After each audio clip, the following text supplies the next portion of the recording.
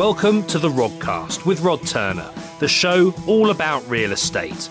We discuss everything that affects asset-backed businesses, investments, and go deep into the details with some of the best in the business.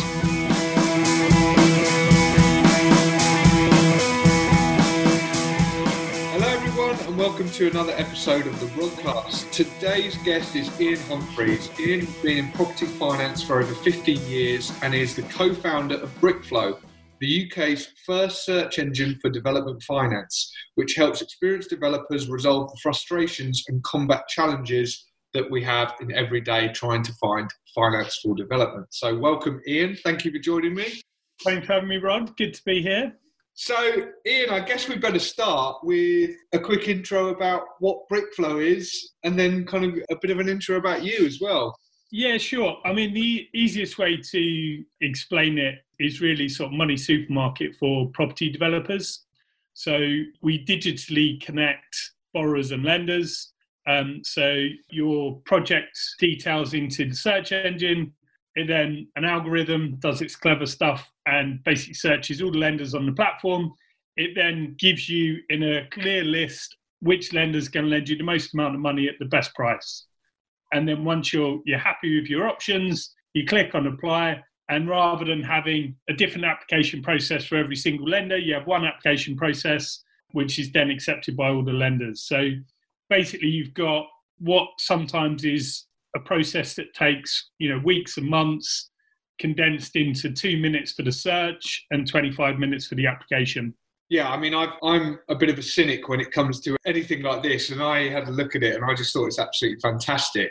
I've got to admit, I'm not great with brokers at the best of times for development finance, and anything that actually kind of cuts out a middleman in anything, I think is great. And it's so easy to use, and the rates are getting from from those development lenders. So you've got some of the big development lenders on there. And when I put kind of our deal in, we found they were extremely competitive. And I think you've had situations where almost the lenders kind of auction, it turns into a bidding process for which lenders actually want the deal sometimes. Yeah, it can do. I mean, the way that it works is you kind of shortlist the lenders. So the initial search is very high level, right? So it's searching location, loan quantum, asset type. It's not really looking at anything about the borrower. And then obviously we need to look at the asset and the project in more detail. So the initial search is really just a high level that, look, if we like the borrower and we like this project, this is how much we'll lend you and this is the price we'll lend to you. So what I would say is it's very much like a good way for developers to do due diligence on site. So, we talk to people who perhaps have 10 projects on their desk that they've been sent by various people. They run them all through the search engine and actually be able to dismiss 8 of them immediately because they realise they can't make them work. The economics aren't there on the deal. So immediately they can then concentrate on the 2 that do work and start getting into the nitty-gritty of those deals. But once you've done that search, if you go through the application process, then some of those lenders might filter out further. So for instance, the price point per square foot might be too high for some of the lenders. And that's not covered off on that first search, but it's covered off in the application. Yeah. So you might find you have like 10 lenders or 12 lenders that have sourced. And then by the time you go through the application process of your experience as a developer and the actual project, you might find 3 or 4 of those dropouts. You're left with 8. We wouldn't send it to all 8. We normally send it to the top 3 or 4. And then you do find that lenders are as competitive as they can be, as their balance sheets allow. And that's really, we're starting to see some really good evidence of that. And borrowers getting deals which I honestly couldn't believe that we've sourced. So it's early stages, but it's very promising. Yeah, I thought it was really, really good. So tell us a bit about your background then and what kind of got you into Brickflow and to create it. So finance is all I've ever done. So I left university, didn't really know what I wanted to do. Knew I wanted to work in London in finance, and that was kind of it, really. And I fell into mortgages accidentally. It was actually a friend that sort of got me into it. Did mortgage exams, worked for like quite a big brokerage for a while, then worked with some other guys who set up our own company. Then decided that I wanted to do something slightly different with technology, I think. And I did a bit of property development myself as well. So I've done a few projects where I've been the borrower. I'd seen the industry from the inside as a broker, like an intermediary. Yeah. I then was a developer, and I realised that actually the system is completely broken. For a lot of developers, the hardest part of the scheme is getting the finance. And this is, I think, the main point to take away is that, getting finance is relatively easy. It's getting the right finance. And that's where a lot of people don't understand the distinction. So what Brickflow is trying to do is show you actually that there'll be an optimum point. The way development finance is calculated is super complicated. There's so many variables that go into it. There's so many little nuances that each lender has about the types of deal they want to do. So if you ask 10 lenders, if you speak to 10 lenders on a site about your project, they'll give you 10 different answers about how much they will lend to you and at what price. Okay, yeah. So 60% of GDV and keeping under 70% of costs. Well, I think that's the point, is that most people look at GDV. So if I look at loan to GDV as the metric, so I had this conversation with people where they say, well, my lender lends 65% loan to GDV. So, okay, but I also know they loan 80% loan to cost. And you're topping out on the cost metric, not the GDV metric. Yeah. So if I go to a lender that lends you 90% loan to cost and 65% loan to GDV, they're going to lend you more money.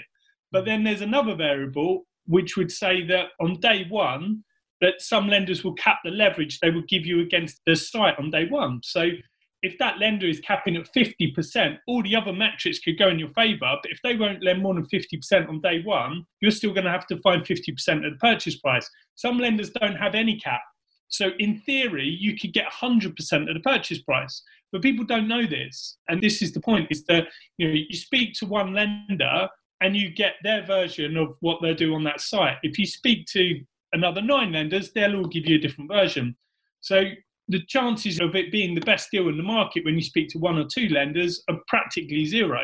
So we've got 23 lenders on the platform.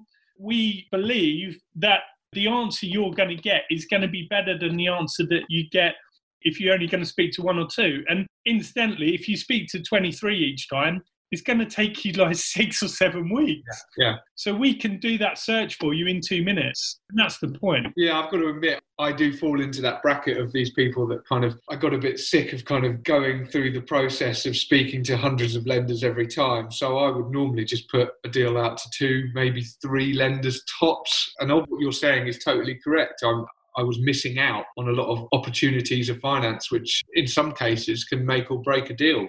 Well, I think that's it. I think we can speak about my theory on, if done correctly, what this does to the market. But the thing I find most interesting with development finance is we're talking quite big numbers. So when you look at a residential mortgage, someone might be borrowing a few $100,000. And if one lender's offering 2% and one lender's offering 2.1%, it's not a huge difference. You're talking, pounds and pence a month. So most people are willing to sort of accept that. But when you're looking at development finance, the difference between margins can translate into tens of thousands and hundreds of thousands of money that's spent on lender costs. Okay. Yeah. But more importantly as well is the equity requirement. So lenders will ask for anywhere between sort of 5-10% of total costs up to 30-40% in some cases. So if you're speaking to a lender at this end of the spectrum on a deal which has 3 million of costs, which is not a big deal by development standards, you're being asked for £1 million deposit, whereas at the other end, you'll be asked for less than 300,000. That's a huge difference. And the people that are at this end, they're speaking to investors, and they get investors to come in, and they're giving away half their profits just to make that deal work. Actually, that's a really bad deal. Go to the other end of the market, pay a bit more for your debt, but it's going to end up being a better deal for you economically. We say internally, debt's always cheaper than equity. So maximise your debt. And then the equity piece is the most expensive piece. Keep that to a minimum each time. Yeah, I think, you're certainly right that debt is, at the moment, the cheapest it's been in a long time. I would just say, I know some people's kind of risk tolerance will be to take on less debt. And maybe, again, when the market's going up, leveraging hard is going to maximise returns. And when the market becomes a bit volatile, people might want to kind of exchange some of that debt for equity. It's exchanging some of the risk for some of the reward. But again, I suppose that's on an individual preference. But normally you find that developers do want to maximise those returns because they're confident in their deal and they're confident in their ability to carry it out, and therefore putting in a lower amount of equity for a similar amount of return or a proportionally higher amount of return is going to be much more beneficial to them. Yeah, absolutely. I think on the flip side of that argument as well is if you look at that metric we just talked about, 1,300,000 for the same deal, if you go at this end and you put in 300,000 into the deal, you can do 3 of those deals. So actually you're spreading your risk because you're into 3 projects, where if one fails, you've still got 2. Put 1 million into one project.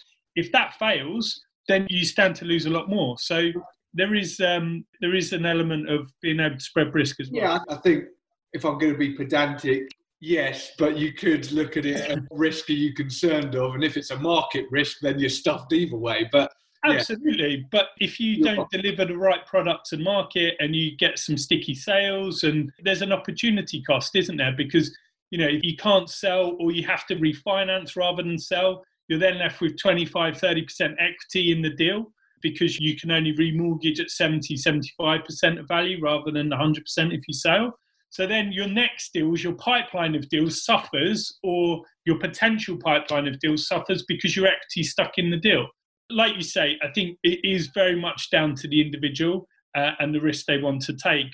The way I kind of look at it is that if you're borrowing any part of the equity piece, then you might as well borrow it as debt rather than equity. Well, certainly at the moment when it's this cheap. There's a lot of competition at the moment. Absolutely. And there's a lot of money around that is trying to be placed as well, because people are concerned about having kind of capital sitting in the bank rather than being invested, especially when you've got long-term bonds at the prices they're at. Well, I think that's it. That's a wider economic or issue is that, certainly for the next decade, interest rates are going to have to stay ridiculously low so governments can afford to pay off their own debt. So you have a lot of money, investor money, washing around at the moment, wants to find a place that gives them a better return. And I think, you're starting to see a lot of the big PE and VC funds sort of coming into property. Lloyd's announced today that they're going to become a private landlord. And you've got all these different banks, not just pension funds, now coming in and seeing residential property as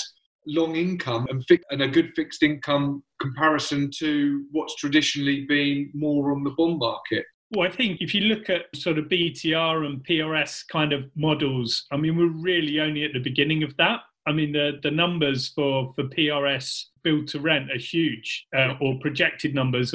What's in the pipeline is very big. And we're actually speaking a lot more to people. It's really interesting, actually. 10 years ago, every single developer you spoke to was selling everything that they were building. Whereas now it's not quite the other way, but I would say that 50-60% of developers are looking to retain most of their stock. Absolutely. And I think I'm a perfect kind of case study for that. So before 2014, everything was sold that I did, everything. And from about 2014, 2015, really the turning point, well, 2 turning points for me. One was the London market, because I'm based and was operating mostly in London. But the second one, and arguably more important, was the rental stress test. So when doing a development, I wanted to have that second exit. I don't know, the poo hit the fan. I can then go and refinance and pay off my senior debt. And that caused an issue with the rental stress test, meaning that often it was unable to pay off my senior debt through refinancing onto a term loan. And that really kind of killed a lot of deals.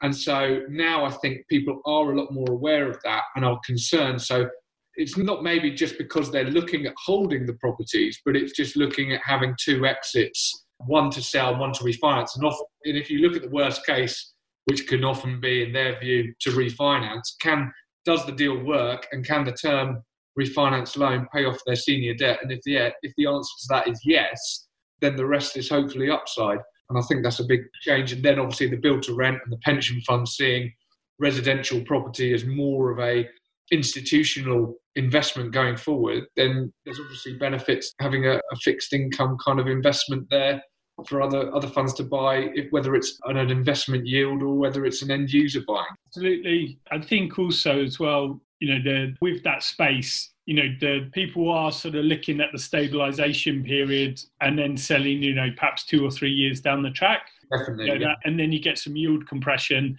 and actually you're able to sell at a higher value than if you sold at practical completion. 100%. I think that's a really, really kind of interesting topic almost on its own to discuss kind of the stabilisation or securitisation of the income and what's been happening over the past and how, I don't know, typically residential property might have sold in the past at maybe, I don't know, an 8% yield is now looking at almost a 4% yield, that's 100% difference. Yeah. So I think there are massive kind of headwinds coming from that, which again, it looks positive for property prices going forward. And again, for developments, like I think you were kind of alluding to, really. Yeah, I mean, build to rent is a very different sector. Like when you speak to valuers about it, they expect different things from a build is an obvious one. But I think you're starting to see people coming down the curve. So getting interested in smaller, more boutique sites. And I think if you can demonstrate the model over sort of 2 or 3 years, you've got good occupancy rates, good yield, then people will buy. And I think you will start seeing more of that model. I mean, you look at Germany and the US, I mean, the build to rent model is a lot more mature than it is in the UK.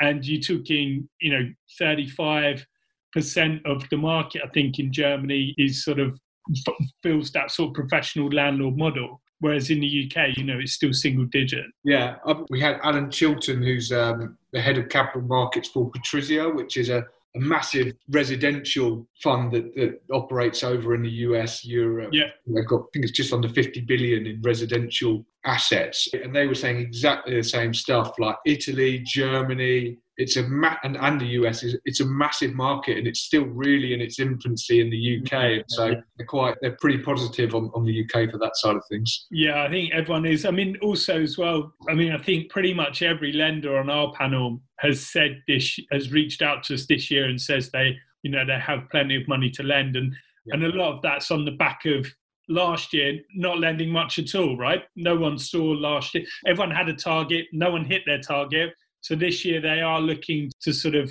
get money out. They've had redemptions, but then they didn't have the origination piece. So there is definitely a lot of competition for property. So from the investor side, also for lenders. So I think for any developer in the space at the moment, it really is a good time. Yeah. You've got very good state support.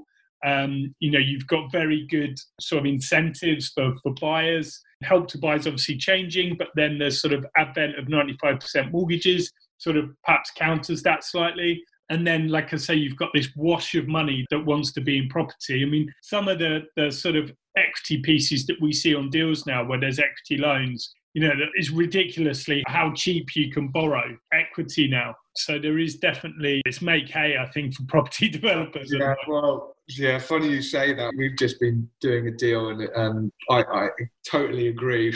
We looked at the cost of equity and there wasn't much difference between that and the debt, to be honest. Yeah. It was really, really surprising. And I think from I don't know, if I was a lender, I'd be looking at it, well, okay, if I'm lending as debt, at least, if that project overruns, you're still getting paid proportionally for that. But on equity, look, if you look at the IRR of what you're lending out, the annualized return, and something overruns, well, that's only going to be beneficial if you've got a rising market to kind of back that up. So yeah, I mean, I think a lot of equity deals are structured with priority returns and things like that. So I think there is, the developer is still sort of at the back of the queue, but yeah, I mean, there's loads of different ways it can be structured, but you're right. It's sort of worrying if we do go into a protracted downturn. And that's always a risk with development, is that you're looking at deals, 2 years, that you're delivering in 2 years' time. What's the market going to be like in 2 years? We know what it's like today. It's being pumped up. It's on steroids from the government. But what's it going to look like in 2 years? And hopefully we've come through coronavirus, Brexit, and all of that, and it's actually quite rosy. Yeah. But if you're out the ground at the moment and perhaps you're only 6-9 months into your project, are you going to come to market where perhaps it's not a great opportunity, which then goes back to what we were saying before about, can you refinance? Can you refinance, put it onto a buy-to-let, get it quite well, get it managed properly, treat your tenants as customers rather than tenants, get happy people in there, that then refer their friends, and you've got like a nice little ecosystem that in 2 or 3 years' time probably attracts a much higher premium to an institutional investor. Definitely. Do you know, I was having this conversation early this morning, right, on a text, and it was kind of on the news that Lloyds are coming into the market as a private landlord. Yeah. What that means, and kind of we were saying, well, because in the headline it said they're looking at not just new but also existing stock. Yeah. And so I was quite surprised by that existing stock, and I was sort of saying I'll be interested to see actually how much of their investment into the landlord space does go on existing stock, because I think it's going to be, that might be a struggle for them. But whatever it means, or whatever they do, one thing that I think is going to happen is that landlords are going to have to put a lot more capital expenditure in to their assets than they have been doing maybe for the last 10, 20 years. Absolutely. In order to keep up with that whole idea of you're treating your tenant as a customer. It needs to be like a hotel, doesn't it? You need to have all the mod cons. It's a hospitality industry. That's what it's turning into, really, isn't it? The existing stuff is probably only going to be a few years old at most, so it's going to be anything that's built in the last 5 years, I would think. Developers of excess stock, that type of thing. But also, I imagine they're going to have hurdle rates, and they're not going to be wanting to buy the odd house here and there. It's going to the unbroken on apartments, unbroken freeholds the key. I mean, you see that already in the institutional lending space.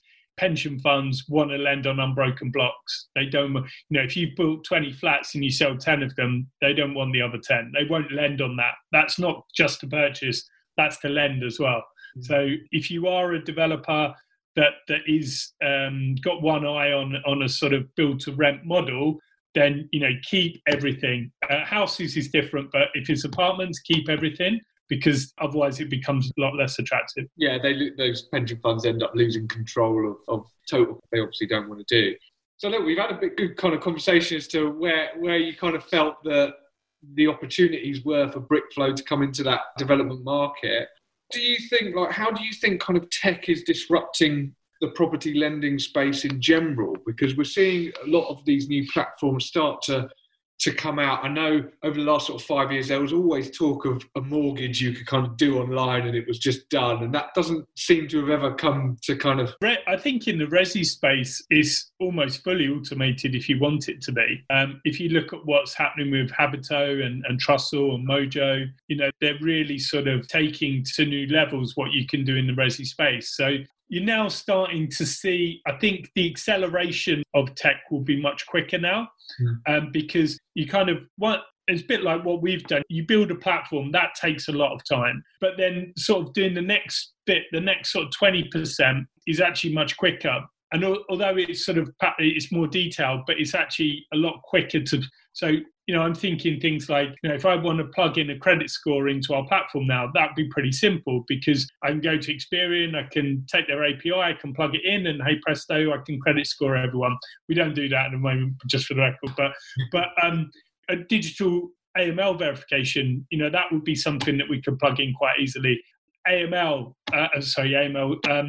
Comps, we could plug that in. That's something that we could do quite easily. Build costs. So there are lots of, I think in the prop tech space, the fintech space, it's certainly in the residential and the buy-to-let. In what we're doing, sort of in the development space, there are definitely people coming into it, but I don't think anyone's really doing it as well as we do it at the moment. But that will change, I'm sure. But yeah, I think you're going to really see over the next few years that change significantly, because, going back to when I started sort of 17, 18 years ago, before we started Brickflow, that 15-year period, nobody had, the process for getting a development loan was exactly the same as it was 15 years ago. So this is kind of the last industry to be touched globally, I think, by technology. I think there's just a weird kind of, it's this whole issue around property and the residential property in the UK and titles and things like that. And I think it goes back to kind of the conveyancing process, which is, you look at any other country and ours seems just so archaic to that. Yeah. But it's because of the way titles are and the older buildings and things like that. But even so, that's one of the most frustrating things I find. And you think, God, when is that going to finally be sorted? When are we going to be using, I don't know, blockchain for contracts or something? I know in the pandemic, Scotland had always said that no, it's got to be wet signatures for everything. Yeah. Finally, they managed to accept at the land registry digital signatures. Yeah. And they had moaned for about 5 years before that they couldn't do it because it will take them years, and they did it in 4 weeks.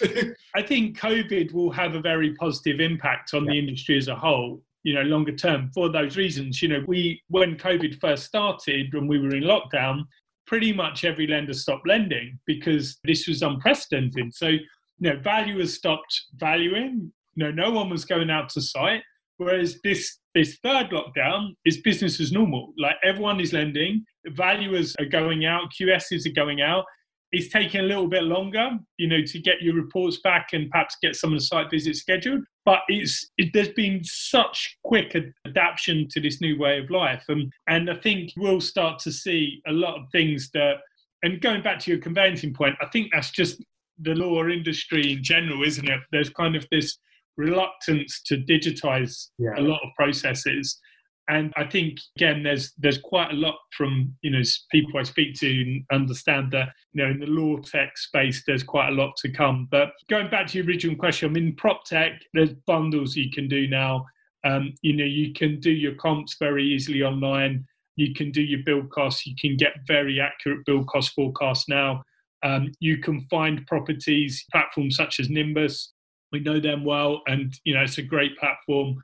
And, then you've got Mass Reports, the planning guys, and there's others as well. And so I do think what's really good for SME developers now is it's starting to democratize the process. So you did have like the big developers that have people, that have whole teams that are dedicated to finding sites, that have whole teams that are dedicated to finding the right finance. Brickflow does that job of what a team would do. You normally have someone that you're paying $100,000 a year in a business, a big development business, to deal with that finance. We kind of do a lot of that. Then you've got somebody else that deals with that. You pay $80,000 a year just to deal with your planning and site finding. There are platforms now that do that on a subscription service or as a pay-as-you-go service. So you're starting to see this leveling up. So I really do think for SMEs, it's a great time. I think that's such a good point. There was something, I can't remember what the stats were a few years ago about SME builders and developers and how much housing stock they put into the market pre-2007. And then after that, they'd almost kind of been pushed out of the market by the bigger boys. But their contribution towards new homes was significant. And it dropped as low as 12%. And I think you're absolutely right. And what a great point to make about kind of that helping kind of the smaller developers to get on board. So do you think then traditional kind of development finance brokers and maybe just all these middlemen industries, do you think that they're being made redundant now, those roles? No, I think you'll always find, I think like with any industry, automation is, it's not for everything. You cannot automate everything in every industry. Relationships is a tough one, isn't it? So. Relationships, but also I think, at the moment, software is binary. It's kind of a yes or no, whereas in property, it's not always yes or no. There's quite a lot of grey in the middle. And, there does need to be some human judgment, and more of that will be eroded over time. But I think if you look at the residential space, mortgages, I'm talking, 80% of mortgages can be done through an automated workflow now. But it's only people that PAYE or have been self-employed for so long that they have, easily over years of SA 302s and all that. Exactly. And they're borrowing low loan to value and all of that. They're open banking, bank statements, nothing's froze up on there. They don't go to casinos or any of the things that banks don't like. Yeah. That can absolutely slip through. But then you're going to have always anomalies within that, right? You're going to have the person that's only been self-employed for 18 months or 2 years and therefore they can't be done. Or you've got someone that's in a new employment and therefore they've only been there a few months or they want a bit of an income stretch, or there's an irregular entry on the bank statement, which then means a human has to look at it. So I do think there will always be a space for humans. And it's a bit like estate agents. If you look at that, a few years ago, everyone was saying estate agencies over. Well, it never will be. I know agents. I think what technology does is it makes people have to up their game. So if you're a bad agent, you're not going to compete well with technology. But if you're a good agent, you're always going to be better than technology because you have that human side. You have that ability to build relationships that a computer can't. So I think technology needs to be seen as an aid to a process to make it quicker, to make it easier, but not to replace. And that's really what we're sort of keen to sort of promote with our software, is that we're not here to replace anything. We're here to accentuate and make an experience better. Why should someone be able to bid on a property that has planning permission, that's ready to go, and then it takes 6 months to complete the loan? Like, that's just not fair on anyone. You should be able to do that in 4 to 6 weeks. And that's kind of what we're doing. So the search for your loan takes 2 minutes, apply for it takes 25 minutes. That's something that can take people months. So just make that process better. But in answer to your question about, brokers, we actually work with brokers. We have brokers that use our software. So we're actually very shortly launching a pilot program where brokers will be able to use our software. So no, very much not. I don't think. For a lot of developers, especially coming into this space for the first time, this is quite esoteric as a space. There's a lot of stuff in a development finance contract that you don't get in a regular mortgage contract. Yeah. For a lot of developers coming into the space, they can be overwhelmed by the amount of information that will be thrown at them, the new sort of terms that they're learning and the things to be mindful of in loan contracts. So they need good guidance. Good brokers will always be in this space because it is complex and it needs navigation. It needs experienced people to navigate. It would be nice if there was a tech solution for valuations, maybe something to make that more efficient. Like you can take the photos around your home next to today's newspaper and then they can do the desktop from that or something along those lines. There is actually a tech in because one of my friends works in InsurTech, and there is actually a video tech that they use and photos where you cannot doctor them. Yeah.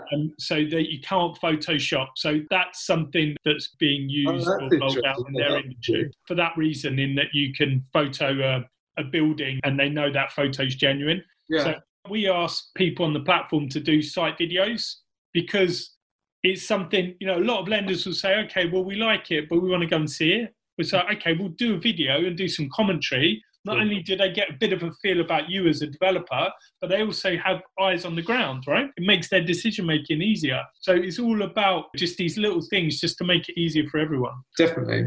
Obviously, Brickflow is not a particularly kind of old company. I think you've been around sort of 3 or 4 years. No, 3 or 4 months. 3 or 4 months even. Yeah, since we officially launched. We launched at the end of October last year, 31st. So we've been around 4 months, 5. Oh, wow. Okay, I didn't realise it was that early on. So what's been the biggest kind of challenges for you as the business getting to this stage then? The biggest challenge is getting it launched. It's really, really hard. Like the maths that sits behind the platform is really, it took us a long time to get that right. Then the delivery of it, it's still not right now. We take feedback all the time and we're sort of going through those feedback loops to improve. So we can always make it better. But yeah, getting it launched was the biggest challenge, because I think like an owner, that you're never happy, right? You always want the perfect example to go out to, don't you? Yeah. Exactly. And you're never going to be happy, but you get to a point where you realise actually, rather than trying to guess what people think or what people want, you need to just get it out there and actually ask them the question. Mm. Yeah, I totally agree. And you see so many business owners just not wanting to kind of get their product out to market. It's your baby, isn't it? Yeah, they want it to be perfect, but then they just take so long and suddenly the competition's already bought theirs out. And that's the hardest part. But there's been many early mornings, late nights for years. This is, whilst we've only launched a few months, it took us 3 years to launch. It's hard yards. Yeah, absolutely. And what would you say the biggest risk to your business is at the moment? And what are you doing to mitigate? Competition, I guess, is always a risk for any business. I think we do have some quite nice natural barriers, is that the lenders we work with, they don't publish criteria. It is still relationship led. So the gathering of the criteria that underpins the platform has taken, really decades, right? So there's myself, exactly, there's myself, there's others in the business that worked in the industry that have spent years or their whole adult life, building the relationships and the knowledge that sits behind the platform. So I think there is like a nice sort of natural barrier in that respect. I guess if house prices were to crash, then that would be a risk but it's always a good time to buy land is when prices crash, right? Because again, you're 2 years away from delivery. So actually, what's nice about development is it's counter-cyclical to pretty much any other part of the property market, in that actually when prices are going down, that's a good time to buy your land. Whereas for anything else, that you want to wait till you get to the bottom and then sort of and wait till it's coming up the other side. Whereas you've got almost the inverse is true with development. And I mean, you sounded quite positive in terms of the property market going forward. And obviously kind of saying things like interest rates will have to stay low to allow the government to kind of inflate its debt away and things like that. What would have to happen to change your mind on that? So, for example, maybe what would have to happen for the government to actually raise rates, or what would have to happen for the market to sort of not tank, but drop? It's all about confidence, isn't it? So I think you would need if you look back at the financial crash in 2007, 2008, you had a big bank go under and that paralysed the credit markets. And there doesn't seem to be any danger of that this time around. So it's not going to be that, but it could be something else. And COVID was obviously the black swan event that kind of caused the world to tip into a global recession. But I do think a lot of pain hasn't yet come out of that, right? So we're all sort of suckling on the state teat, if you like, for, we're all on life support, right? But, there's furlough, there's loads of different things, which for the record, I think is a huge admiration of the government for doing all of these things, because I think people have obviously slipped through the cracks and there'll always be winners and losers, but they've definitely done the right thing. And actually it was them setting that kind of benchmark, which then encouraged lenders to do the same, right? Because normally in the sort of downturns or, where people haven't been paying rents and landlords haven't been able to make mortgage payments, there'd be a lot more foreclosure. Well, it's keeping liquidity in the market. It was the key thing and the key difference for me than kind of 2008 thing, and which I think, you're right, they've done a fantastic job. It set the standard, didn't it? It's, so look, we're going to help people and residential mortgages, push lenders into, giving people that 3 month, 6 month mortgage holiday if they needed it. Yeah. That then fed through to the commercial side as well. So we've seen nothing like the sort of distress that you saw previously. Yeah. And some would argue it's almost better to have that kind of everything full and then start building back up. Whereas now we've got this kind of prolonged period of kind of stasis of where we're not sure whether the next move is going to be up or down. I think, we've got this prolonged period of movement now where it could be up, it could be down, but I think there's still a lot of pain to come, I think is what my message is here. And I think what you'll find is certainly in Q2, Q3, Q4 of this year, I think you will start to see more opportunities. And the reason I think that, there's a lot of people that, buy for planning gain, have no intention to develop, and perhaps they've been stalled. Their opportunities have been stalled. The planning's taken longer. They took a bridge perhaps to secure the opportunity. They're now coming to the end of the bridge. The bridging lender's already extended once because, that was kind of the atmosphere last year. Whereas now they're sort of getting to a point where perhaps prices are coming off a little bit, the heat's coming off, and they're higher leverage and they want out. So you're going to start to see, I think, opportunities come to market for developers, because you'll see these landowners that perhaps had a sort of rose-tinted view of the market pre-COVID now coming to market and realising actually they can't get the prices that they thought they could, and they're a distressed seller because they've got pressure on the lender side as well. So I do think you'll start to see some opportunities later on in the year. Great. Well, that's been really, really interesting. Thank you very much. And I'll make sure we put a link in the show notes for Brickflow as well. Thanks, mate. I'd definitely suggest if you are looking at any developments to certainly have a look at that. And it's very easy to use. Plug your sort of details in and it does the rest for you. The other thing is there's no charge, which is great because I think you put a fee down, which is more if you want to take it to underwriting, isn't it? And you get that back once you get the deal through. So. Exactly, yeah. So the way it works is that you can do your search. So there's no subscription. You do your search. You get your head to terms back from lenders. So do the search. You then fill out the sort of additional information that lenders need. So your schedule, your experience, your development appraisal, etc. You then sort of get your head to terms back. There's no charge for any of that. If you want to go to credit approval, then there is a charge. We charge £995, but that's really just to stop tyre kickers. There's a lot of work that goes into that part, our side, lender side. So it's about, stopping people that perhaps haven't secured the site. Yeah. And but that money comes back if the loan isn't agreed or on completion. Yeah, brilliant. So it is a commitment fee. There is no risk. It all comes back if you actually do what you say you're going to do. So exactly, yeah. So we get a commission from the lender, and that's how we're remunerated. Yeah. Brilliant. Well, like I said, there'll be a link in the show notes. And thanks so much, Ian, for coming on. It's been a really interesting discussion. And good chat. Sorry about my cleaner diving in. That's all right. Well, I thought she had some really good points. Thanks so much. That's all for this episode.